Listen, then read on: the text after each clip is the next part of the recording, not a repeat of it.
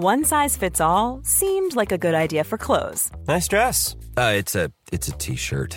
Until you tried it on. Same goes for your healthcare. That's why United Healthcare offers a variety of flexible, budget-friendly coverage for medical, vision, dental, and more. So whether you're between jobs, coming off a parent's plan, or even missed open enrollment, you can find the plan that fits you best. Find out more about United Healthcare coverage at uh1.com. That's uh1.com. He just might be the funniest person who's ever lived. And he's on this podcast today. This is The Last Laugh. I'm Matt Wilstein from The Daily Beast, and with me today is the legend himself, Martin Short. This summer, Martin received the 18th Emmy nomination of his career for Outstanding Guest Actor in a Drama Series on The Morning Show. He appears in just 2 scenes of that Apple TV series as a filmmaker who's been #MeToo'd, and he is phenomenal in it. It's an unusually subtle and dramatic role for the comedy icon, who first broke through on SCTV before spending just one hugely impactful season on Saturday Night Live. From there, he went on to star in movies like Three Amigos, Inner Space, and Father of the Bride. Martin Short turned 70 years old this year, but as you will hear in our in-depth conversation, he hasn't lost a step and is funnier than ever. I really am so excited for you to hear this episode, so let's not waste any more time. Here's me with Martin Short. What's going on? I feel like you're known as being a very social person, so I've been curious how you've been handling this isolation. No, so I'm listening to the doctors so that if friends of mine haven't left in 14 days and I haven't, we can have a dinner outside. We can do that, social distance. That's good. It's not complicated. It's just for some bizarre reason it became political. Yeah. I wonder why. How could that have happened? Can't imagine. Have you still been going on your social distance walks with some of your famous comedian friends? I think I heard you talking to Conan about that a while back. I did. I do go on walks. Sometimes they're famous, sometimes they're not. I go for bike rides, and I have 3 kids in LA. So one lives with me, one has a house on the other end of LA, one has a house here and there, and I just kind of go and spend a few days with my daughter, and then I'll go and visit my son and his new baby and wife, and then I come back here, and, I'm doing the best I can. How are you doing? Yeah, I'm doing the best I can. Yeah, I'm getting a little sick of it, but it's I'm staying inside. It's trying, yeah. Well, congratulations on the Emmy nomination for The Morning Show. That's pretty exciting. Thank you. This was kind of a rare dramatic role for you, and you're nominated for guest actor in a drama. So right, I did a season of Damages a few years ago. That was the last probably foray.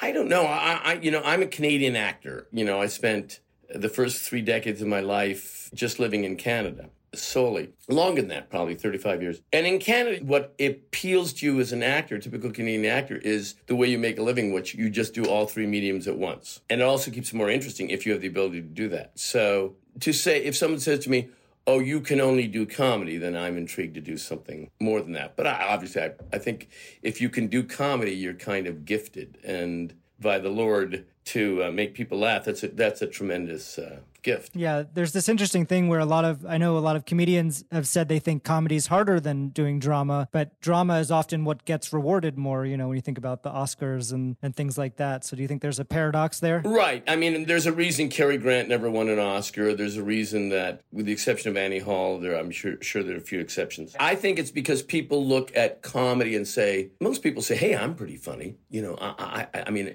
in the carpool, I am hilarious, And so if they see, Steve Martin being funny, they say, well, he's funny. I can be funny too, But no one says, I can be dramatic.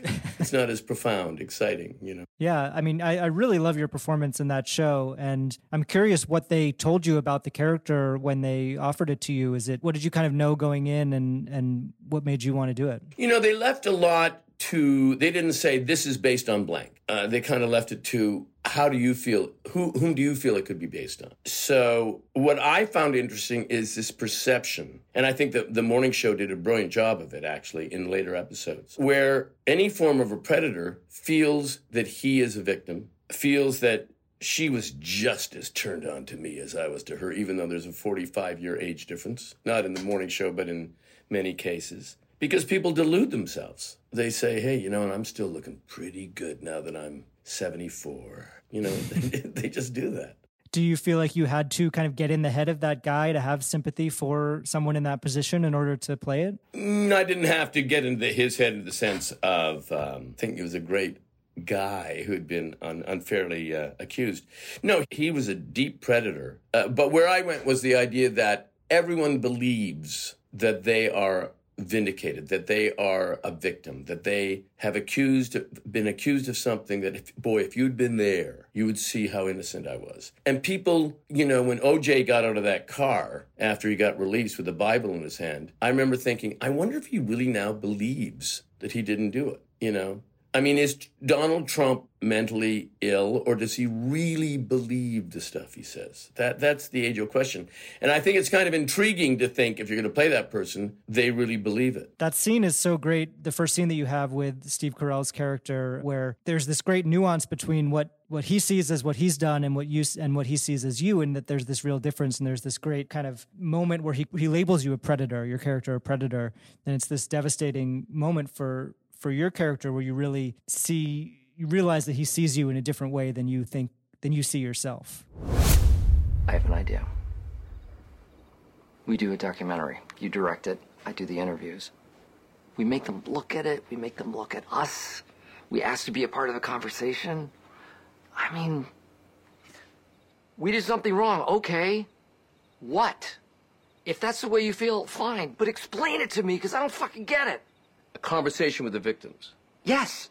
And I think we can do it in a really smart way. I don't think we refer to them as victims. I think that's a concession. I don't think it's something we want to concede. No. We do call them victims. And then we prove why they're not.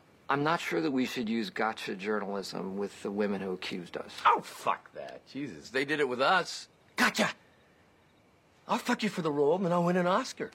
And then, now I'm 50 and irrelevant, so I'll scream rape, and then I'll force a settlement. As if that lazy lay deserves a cent. No, you're wrong. Wow, is that real? Gotcha! I said it was 20. Oh, I was only 15. Bullshit. And then why do you look like a tired old bag? And I'd kill to see her birth certificate.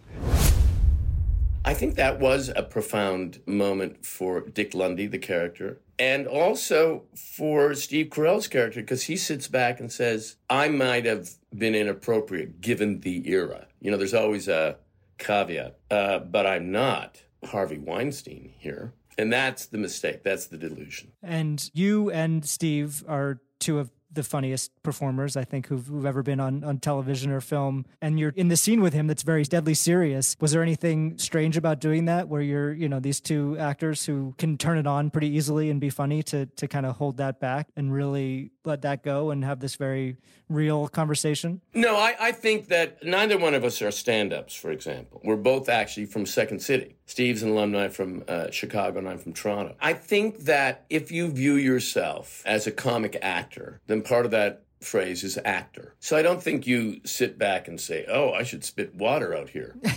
It would be fun. I think that's not the job you've taken on. I do think the mistake sometimes happens when you have a history of comedy and then you do something dramatic that you must be very serious and never smile. And believe me, Hitler smiled. Yeah, and you were able to find comedic moments even in the seriousness of the show. Right, because just because they're predators doesn't mean they can't be playful with each other. And that's sometimes, I think, if you tend to whitewash a scene as to it is blank before you start the scene, that's a mistake. Because both Steve and I are improvisers too. So you want to go into, that was a multi-paged scene. You want to go into something like that with an open mind of what you can experience just from working with that actor, listening to that other actor. Suddenly, the way you might have thought you were going to play it is played differently. And then you have that other great scene later on in the series where you do a big song and dance number. So you really got to show off two sides of your skill set on that show.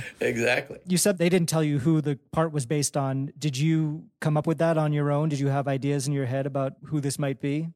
Well, sure, you go through different lists that maybe help you, maybe not even obvious choices, maybe choices of someone who is an accomplished director but hasn't been Me Too'd or is indeed a predator. So you can apply one to the other, imagining how he might feel were he suddenly brought down. So I want to talk about your most recent Emmy nomination before this was for your special with Steve Martin, which I loved as well. I think we got to talk a couple years ago around when that came out on Netflix.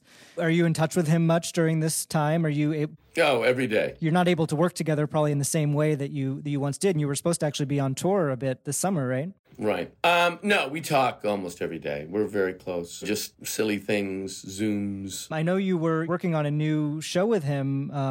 I assume you still are. Is that still happening, or? Absolutely. It's supposed to start in October in New York. Filming. And so what's the premise of that? It's more of a scripted show, right? It's called Only Murders in the Building. And it's about three people who, one of those kind of upscale apartment buildings in New York. They see each other in the elevator, they kind of nod, but they never really speak. They don't even know each other's names. And then you find out that each one of them goes to their individual apartments and just turns on true crime and obsessed. And then one time they're in the elevator, but there's a fourth person, and then they find out that fourth person is killed, and then they're determined to solve it. But they make a pact, only murders in the building will they solve, because they can't bother to go outside. Too old. It's you and Steve, and who else is the third? Well, there's a third person that's been confirmed, but I don't know if I can release it yet, okay. So there you go. So you're supposed to start filming in the fall. Are you hopeful that that's actually going to happen? Because I know there's a lot of questions. I am. About I mean, what's going on. I think we'd all have to thoroughly know how that's going to be done. But assuming all the cards fall in place, that's when they'd like to start. Yeah. You've been working with Steve now for so long. What do you remember about the first time that you actually met him? Well, the first time I met him, which was very, very brief. He was hosting the new show. This would be 1984. I was on SCTV, and he was doing it with Catherine O'Hara. And, she was on the show, too. And I remember going to her dressing room midway through taping. Steve races back to do a change and kind of looks at me and says, "Oh, hi," and we shake hands, and that was it. Then the next time I met him was in May of 85, and I went to his house to pick up a script for Three Amigos. And I said to him, he's a major art collector, and there was a Picasso here, a Hockney there, and I said to him, "How did you get this rich? Because I've seen your work." And then he said, "Can you get the script to Marty Short?" So that really set the tone from the beginning on the way you guys interact with each other. Playful tone, yeah. I loved the first line of Steve's tribute to Carl Reiner in the New York Times, which for anyone who didn't see it, he said, he wrote, "I've known only two perfect people in my life. One is that son of a bitch Martin Short. The other is Carl Reiner." What'd you think when you saw that? It's typically Steve complimented. Yeah, it's a good combination of a compliment and an insult. I knew Carl as well, so that's a great compliment. So you mentioned SCTV, which was really, your breakthrough TV project, I imagine, back in the day. And that was also your first Emmy Award, I believe, was for writing for SCTV. That's right. And it's also where a lot of your most famous characters originated. And I think one of the big differences between SCTV and SNL is that there was no audience. So you didn't really know how things were landing in the same way. How much of an impact do you think that had on the product? I think that was a tremendous impact, because you can be the greatest comedic auteur out there and think that your idea and your character and what you're satirizing is just damn genius. And if you put it up in front of an audience in SNL and no one laughs, you're the first person to say, "We're going to cut that," right? But in SCTV, you didn't have that. So what determined what made the air were some of the funniest people ever in comedy, So the inmates did run the asylum, and the show and its content was determined not by others, but by this smart group. So we were assuming that everyone in the audience were as comedically hip as we. That was the assumption. Yeah, and it is really different, because when a sketch gets cut at SNL, it's like the audience is making the decision, and there is a question of whether the audience is always right or not. Right. Or they're going to get something, and SNL, that's the only way they can do it. They're a live show. They deliberately go 3 or 4 sketches long, including film pieces. And then after the dress, they're given this information. And they don't want to present a live show where no one's laughing. Yeah, that wouldn't be good. Psychologically bad, yeah. So at a certain point, you made the decision to move from SCTV to Saturday Night Live. How did that happen? Because I know this was during the season or one of the seasons that Lorne Michaels wasn't there, right? Right. Lorne was not there for 5 years, from 80 to 85. And, well, I was asked. I was asked by Dick Ebersol to come on to SCTV. We were finishing.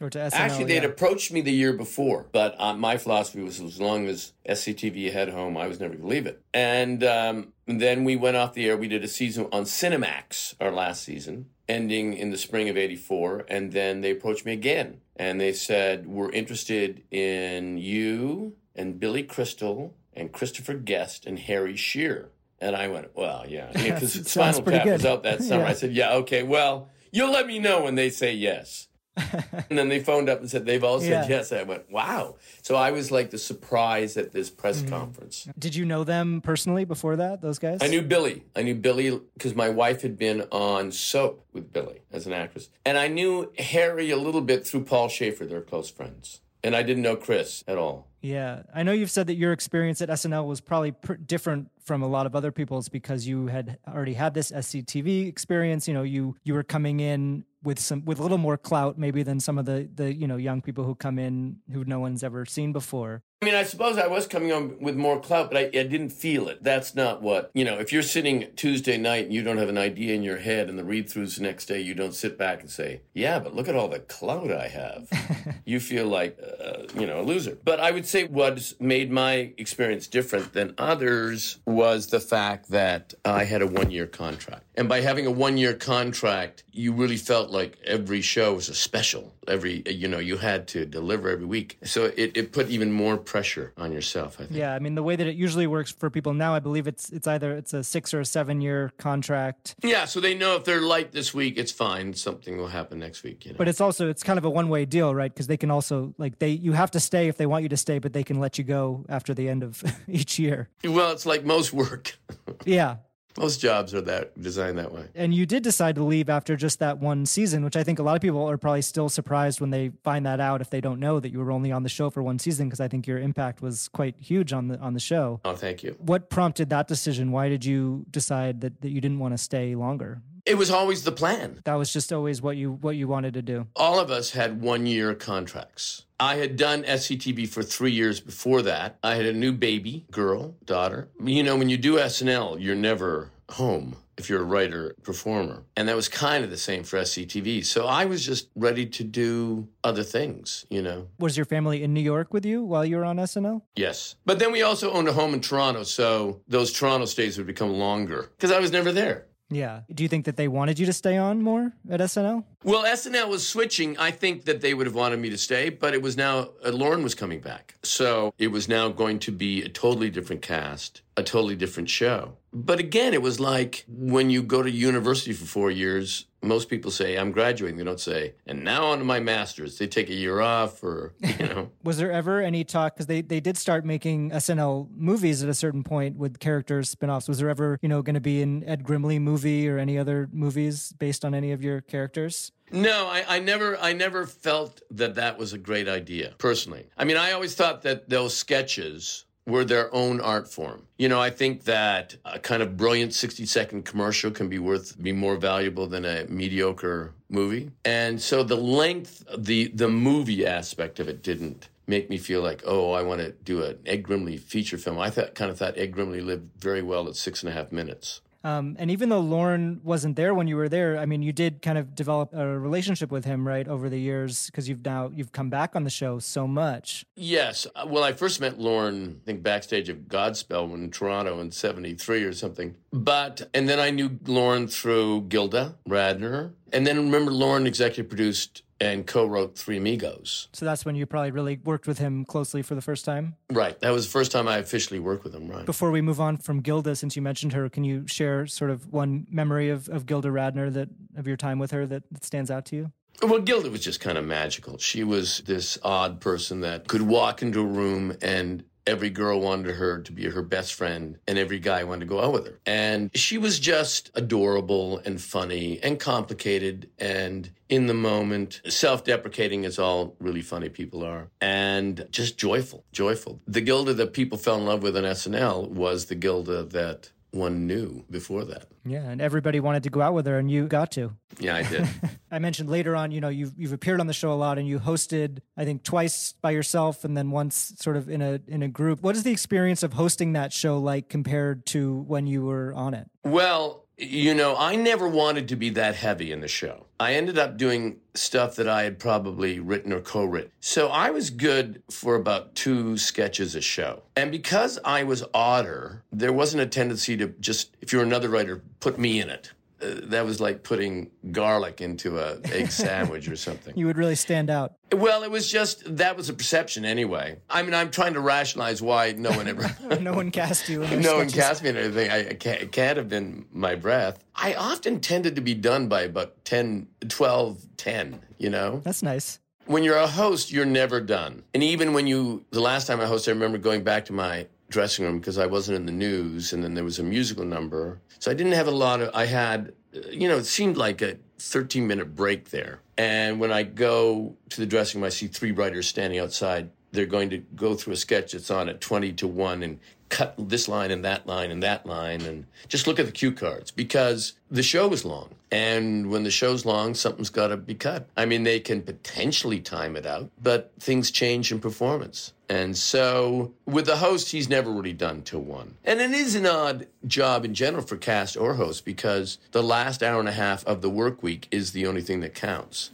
Yeah, most jobs are not like that. Yeah, usually you're just thinking, which bar do I hit? I remember you brought back Ed Grimley a few years ago in that sketch, the tape sketch that also had Donald Trump dancing in it. Oh, yeah. But I think you weren't actually in the same, you didn't actually tape with him, right? No, I didn't. How do you kind of feel about, Although he had been there, you could tell he'd been there because the cologne.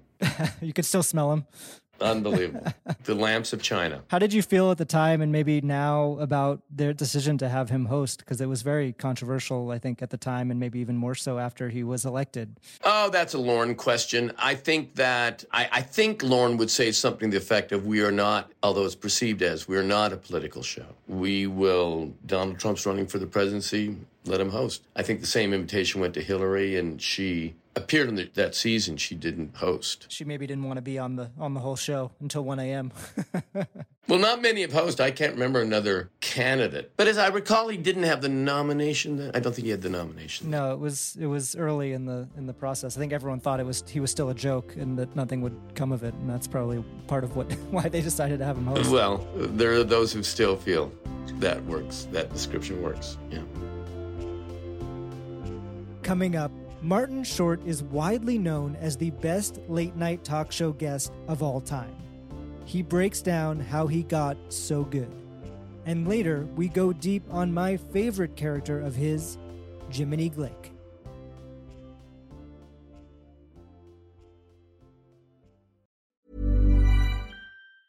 There's never been a faster or easier way to start your weight loss journey than with PlushCare.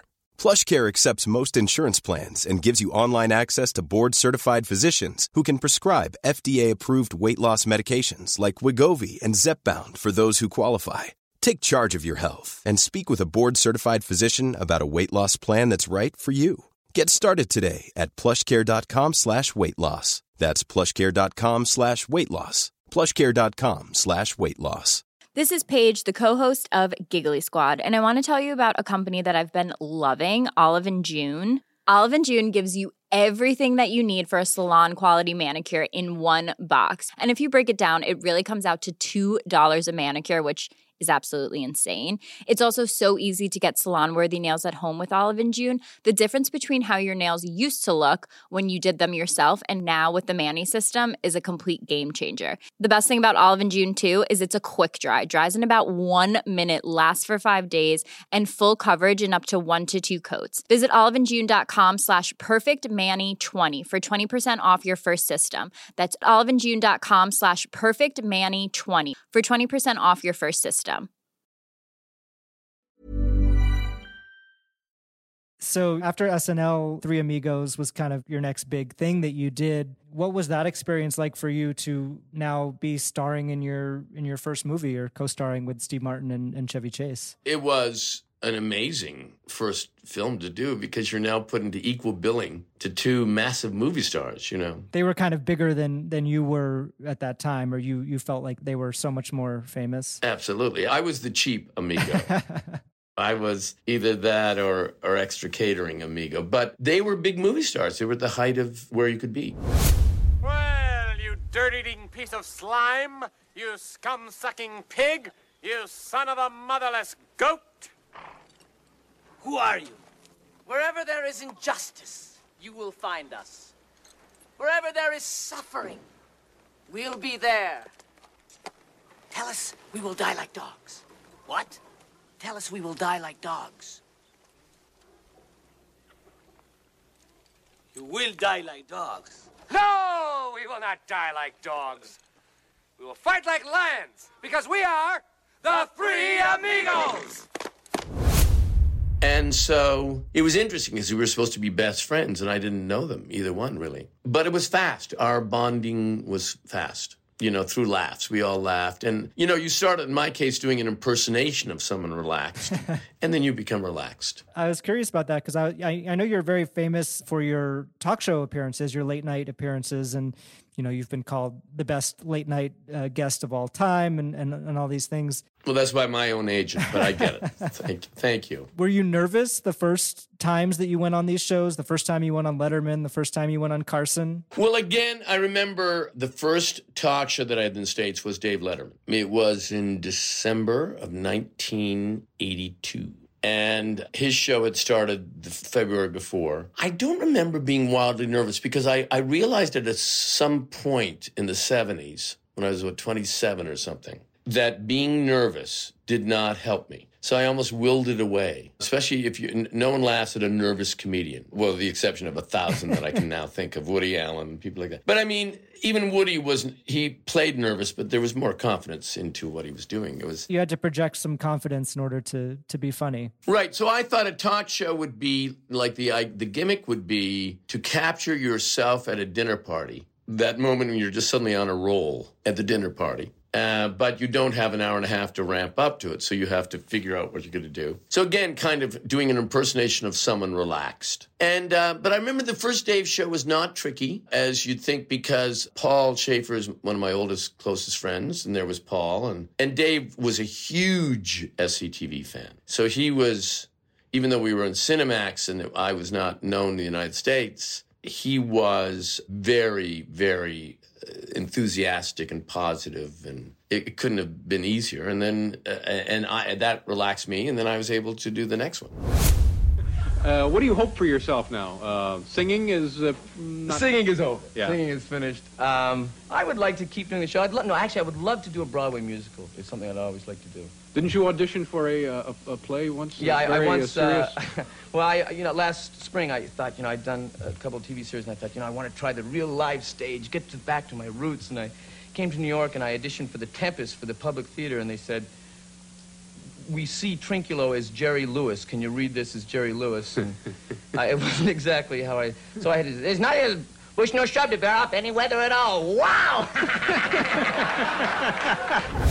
You didn't do The Tonight Show with Johnny Carson until, I believe, 1988. Was that something that you had dreamed of going on that show, or were you trying to get on it before then? No, that was just me being stupid. I loved Johnny Carson more than life. Grew up with him. I remember one time he was telling a story about picking up a friend of his at LAX. I thought, what would it be like to be Johnny's friend? That he would just pick you up. Or you'd phone his house and just say, "Hey, just tell him it's me," to be that close. And because of that, I decided, I don't need to do Johnny Carson. I'll only be hip and late night and do Dave. And then there was a rumor that Johnny was going to leave. And so in January of 88, I did my first Carson. And he was so great and so loose and so funny, and that laugh and rubbing under his eye, and so supportive. And then between that and when he left 4 years later, I did it 8-9 times. You wish you had done it more earlier on? Yeah, sure. Absolutely. You made so many of these appearances on so many late night shows. Is there one that really stands out to you as sort of the top of success in terms of a successful late night talk show appearance? Oh, they tend to be your first and last. I think my first and last Carsons were pretty strong. I think that when I would go on Dave, on those shows, I would do musical numbers. And there was one we did, Dave's Heart Will Go On. It was after Dave's heart attack or bypass. We blew the budget on that one. It was a big gospel singers and dancers and special effects. And I remember that one. There must be something kind of strange about when you start out, you're younger than these guys and you look up to them and they seem like these larger than life figures. And now you're going on these shows and I think a lot of the hosts are looking up to you and see you in that way. Do you feel that? And is that strange for you at all? Well, it's interesting. I have personal relationships with a lot of the hosts. And I think once you get to know someone, I'm talking from their perspective, they might have grown up with me in 80s movies. But when you spend time with someone, enough time, and have dinner, the age thing separates, or the intimidation element goes away. Mm-hmm. Yeah. I think when I interviewed you the last time, the headline was something like The Ageless Martin Short. And do you feel ageless? I mean, it's something that's been put on you, I guess, by me and others.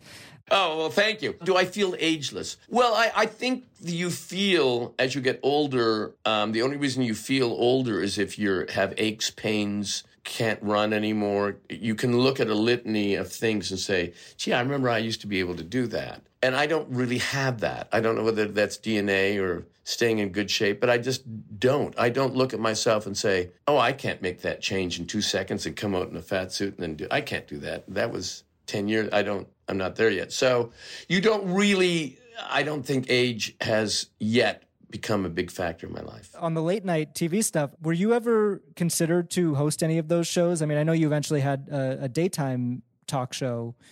I remember there was talk that I heard through agents about me, I guess, replacing Letterman. So this is back to 92 or something. So this is when Conan took over for Letterman. Correct. Yeah. I mean, there was talk in the sense that an NBC executive thought it was a good idea. It was not something I wanted to do. Why not? I hadn't done Broadway yet. I wanted to do that. I was making movies. I was about to do a television show. I was another television show. And also I think I would have had to move to New York. And I had little kids in L.A. Yeah, it would have been a very different trajectory for your career and for your life, I imagine, if you had No, I mean, also, you remember, if you're in the movies and you get to take 3 and 4 months off, and when you're raising kids, that's, let's go to our cottage in Canada from June till September. That's a luxury that you acknowledge is unique and appreciate. Well, I imagine Conan O'Brien is thankful that you decided that you weren't interested in that. Well, believe me, no one made the offer. It was just a rumor. Speaking of movies, one of my favorites of yours that I actually just rewatched with my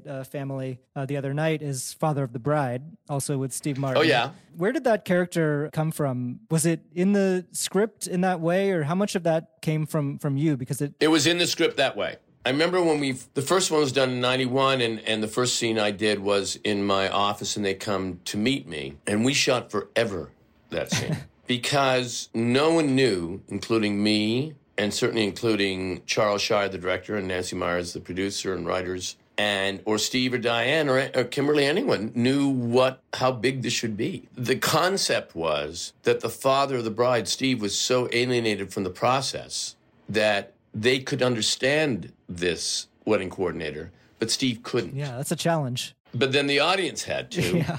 But they had to understand why Steve couldn't. So I remember we would do so many takes, and we kept turning it down like a faucet. Let's do one a little less. Let's do a little less. And I remember at a certain point, Steve said, well, now I don't get it. I understand it perfectly. And so they ended up going high end when they made the choices, Yeah, I wonder if the early audiences, watching it the first time, how many people in the audience got all of it and how many didn't. But maybe it kind of works either way. Oh, and then also, people come up to me in airports and say, I love when you talked about the wedding cock. And I said, I did? But I think it's saying the wedding cake. So if someone wants to hear wedding cock, God bless them.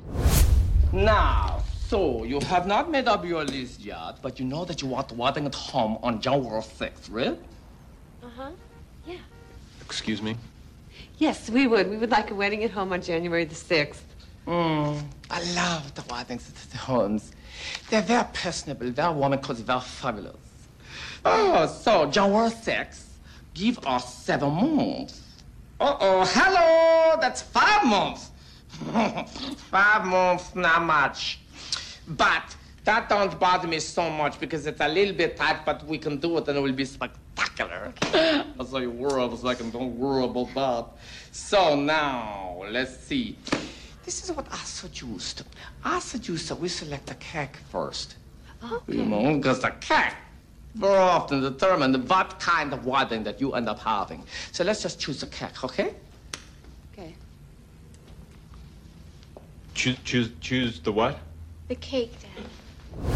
The other one I wanted to ask you about is Clifford, which has become something of a cult sensation over the years, I think. Maybe didn't do as well as you would have liked to in the moment, but... Well, the studio was bankrupt. That didn't help. Whose idea was it for you to play a 10-year-old boy? It was actually a friend of mine, Stephen Campman, who suggested it. And we did a screen test and just to see what it would be. And it was funny. It was odd and heightened, but it was just fun and funny. So that's when it started. I mean, it was, you know, we tried to do everything like if there was a scene where a dance, Clifford goes to a teen dance, all the dancers were 6'4", you know, stuff like that. What do you remember about working with Charles Grodin? Because you had such great chemistry with him. Oh, I love Charles Grodin. Love Chuck Grodin. He's just the best. Hilarious, really funny, dry, loose, will try anything. Great improviser. In that film when he says, "Look at me like a human boy." That wasn't in the script.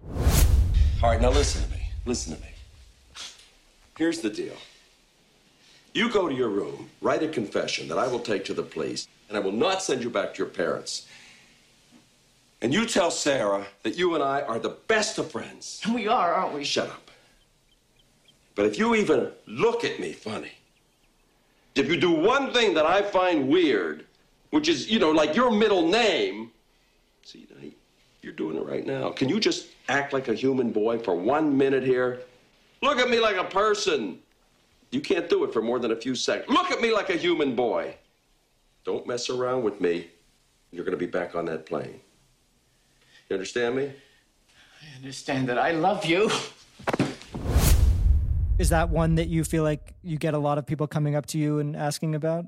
Yes, it's amazing. And you can always judge. It's like if someone's 35, it means that they used to get high and watch Clifford at university. Yeah, you know? That's about where I'm at. So. 45-year-old guys, Three Amigos. 32-year-old women, Father of the Bride. You kind of know when someone's coming up to you what's going to come out of their mouth or what their favorite thing is going to be. Yeah, a little bit. Yeah. So one thing that I really want to delve into as we get towards the end here is Jiminy Glick, who is just, I think, one of the greatest character creations that you've done and that anyone's done. Thank you. The clips and the episodes are harder to find than I would have hoped. I found a bunch of them on YouTube, but they're kind of all over the place, and it's not. Does it all exist somewhere in a way that could be released or that would be more accessible to people? I guess I own it. Yeah, so how come you're not putting it out? I don't know. I always think YouTube covers it, but now I'm hearing the I opposite. think you need it could be on Netflix, it could be on Hulu, you know, something like that. I think people would be into it. Well, it was on Comedy Central, so it would have to be on Comedy Central. Yeah. What's the origin story of Jiminy Glick?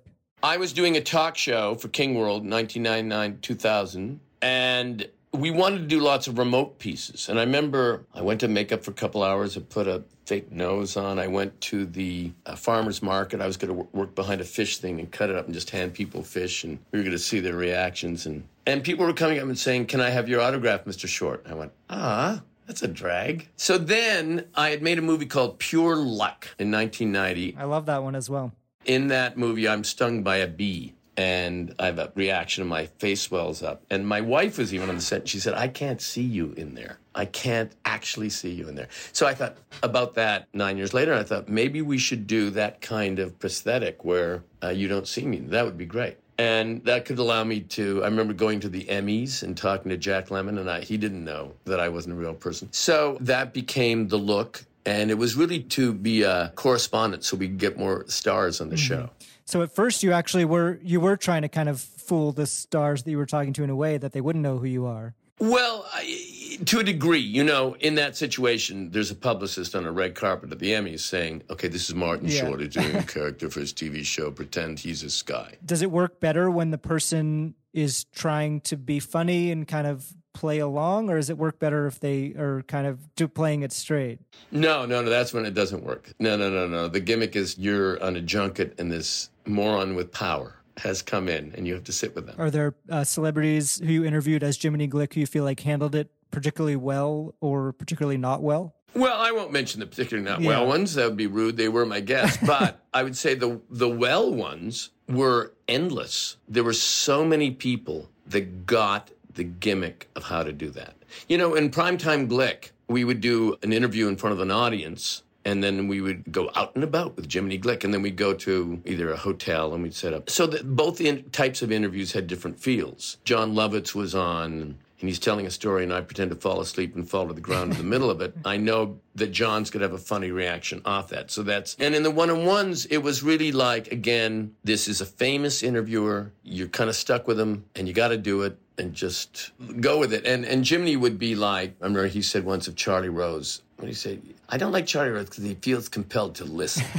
But the ones that were really fun were like Steven Spielberg was fun because Steven had never done it. He's a very close friend of mine, an old friend of mine. He's not old. I'm just saying we've been friends for a long time. So he had done Dinah Shore's show in the 70s once, and he did my talk show on King World. But a couple years later, he did Jiminy Glick. And I remember one point we did this thing. I said, Steven, so when I ask you about what makes you a director, I want you to wax on and look off. And so what we did is that as he's looking off in the heavens and talking about the process, you see me sneak down and crawl over to a craft service table and eat about 15 jujubes and then crawl back and then take my seat again and say, isn't that interesting? Anyway, just cut him right off. You know, he hadn't done stuff like that. So he was all excited, and he did it perfectly. Yeah, and you have to have people either not break or they laugh and it's fine. Like, I think... Well, you know, we would edit. So I remember Alec Baldwin, you know, you'd do one pass for about 8 minutes, and then you do a second pass for 8 minutes.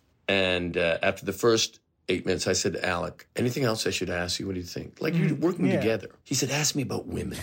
I said, okay, good. So I asked him about Hillary Clinton. Oh, she wanted me. You know, it was all about, every woman wanted him, no matter who it was, you know, Dianne Feinstein or anyone. Yeah, I imagine one of the things that must be satisfying about doing those is making some of the funniest people in the world laugh, like Mel Brooks or like Larry David, or they're laughing nearly the whole time. They really are enjoying it.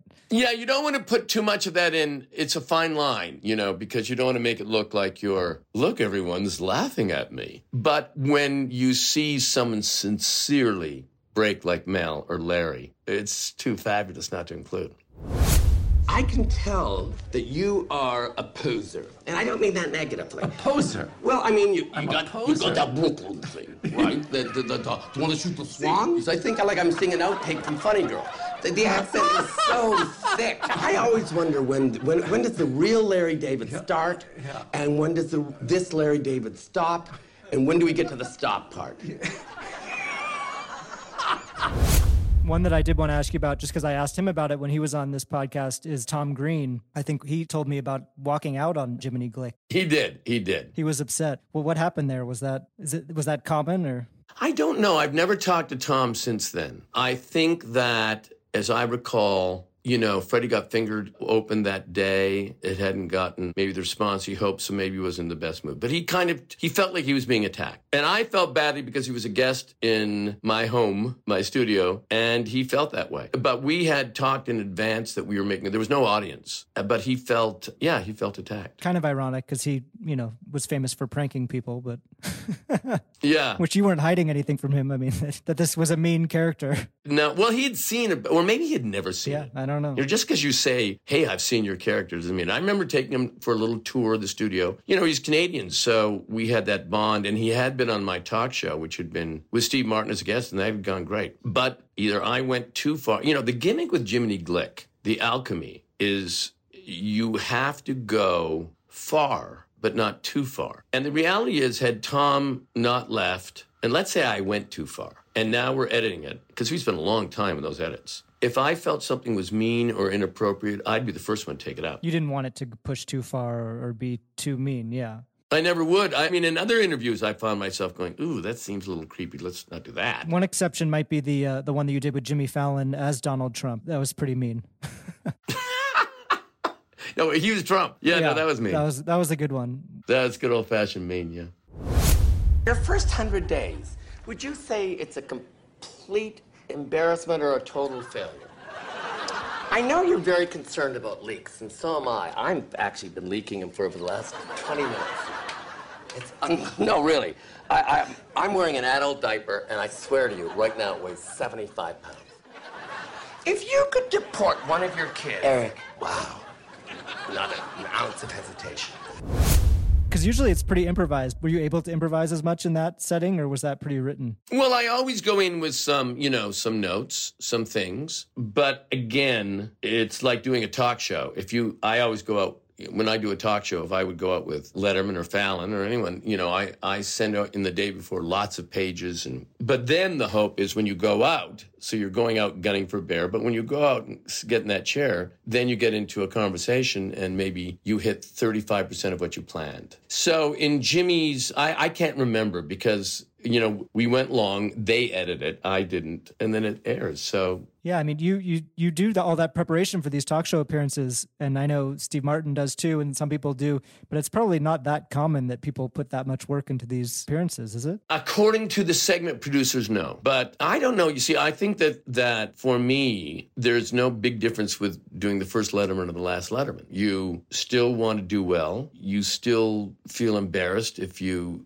I often don't care how it all turns out, often. I mean, I care, but I don't beat myself up. If you're working with an idiot director who's no good, and you know that, you still have to make the movie. What I'll do is I'll ingratiate myself and make everyone like me, and then when I go over and say, can I have a freedom take? One more take, please? Please, please, please.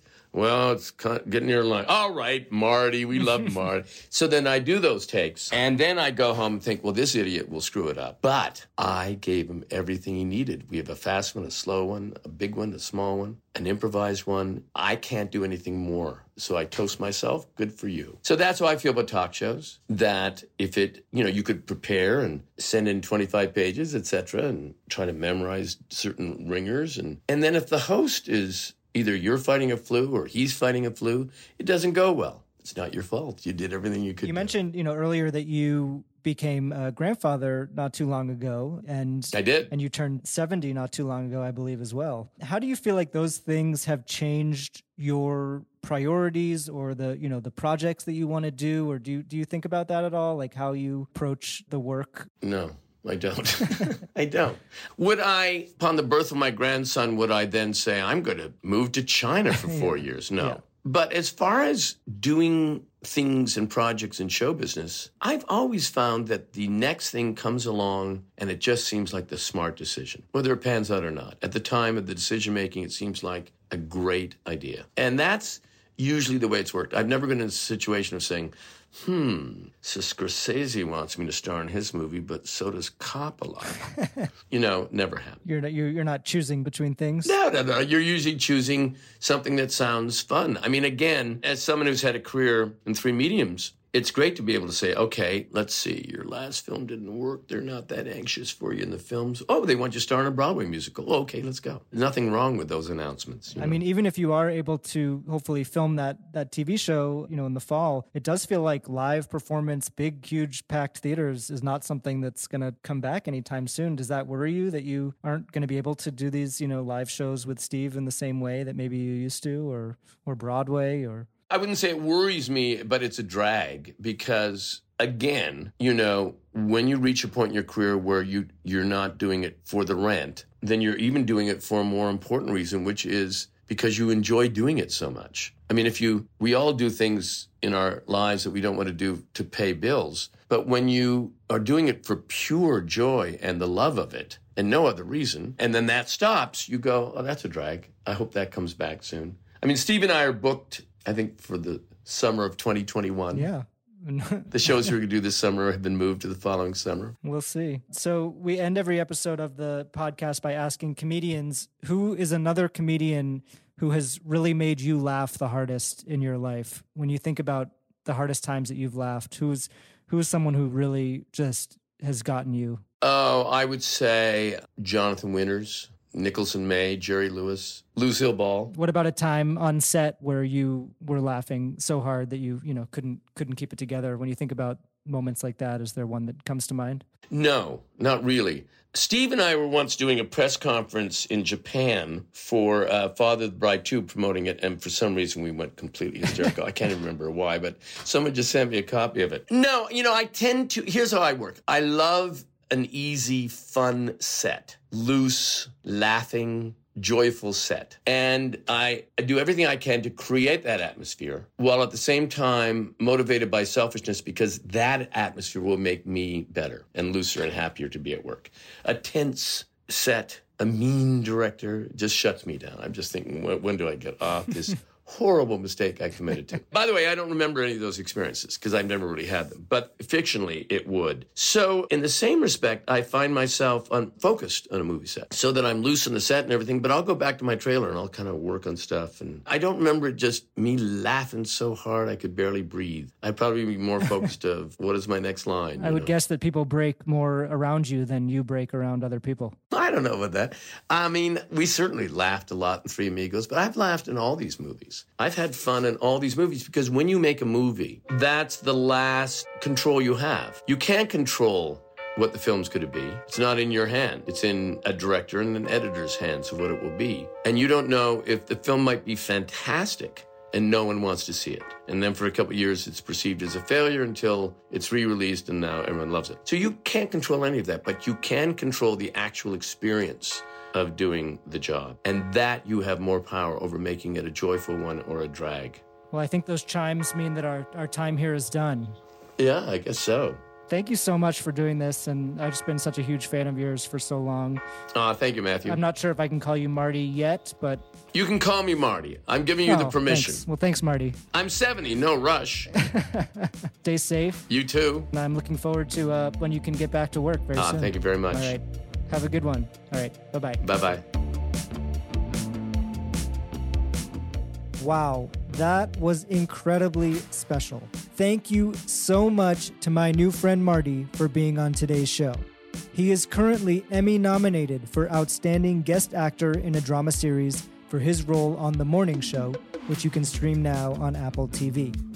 And after we talked, Hulu announced that Selena Gomez will be joining him and Steve Martin in their upcoming series, Only Murders in the Building.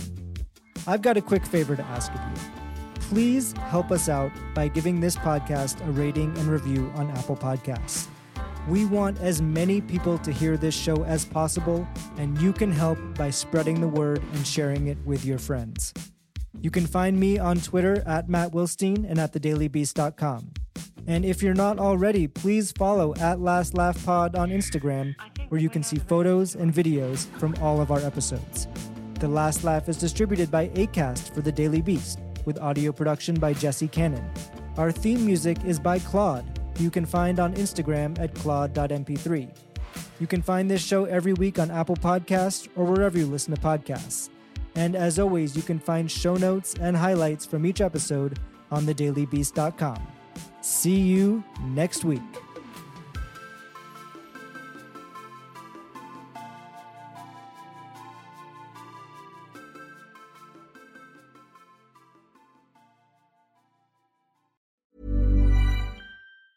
Mom deserves the best, and there's no better place to shop for Mother's Day than Whole Foods Market. They're your destination for unbeatable savings, from premium gifts to show-stopping flowers and irresistible desserts. Start by saving 33% with Prime on all body care and candles. Then get a 15-stem bunch of tulips for just $9.99 each with Prime. Round out Mom's menu with festive rosé, irresistible berry chantilly cake, and more special treats. Come celebrate Mother's Day at Whole Foods Market.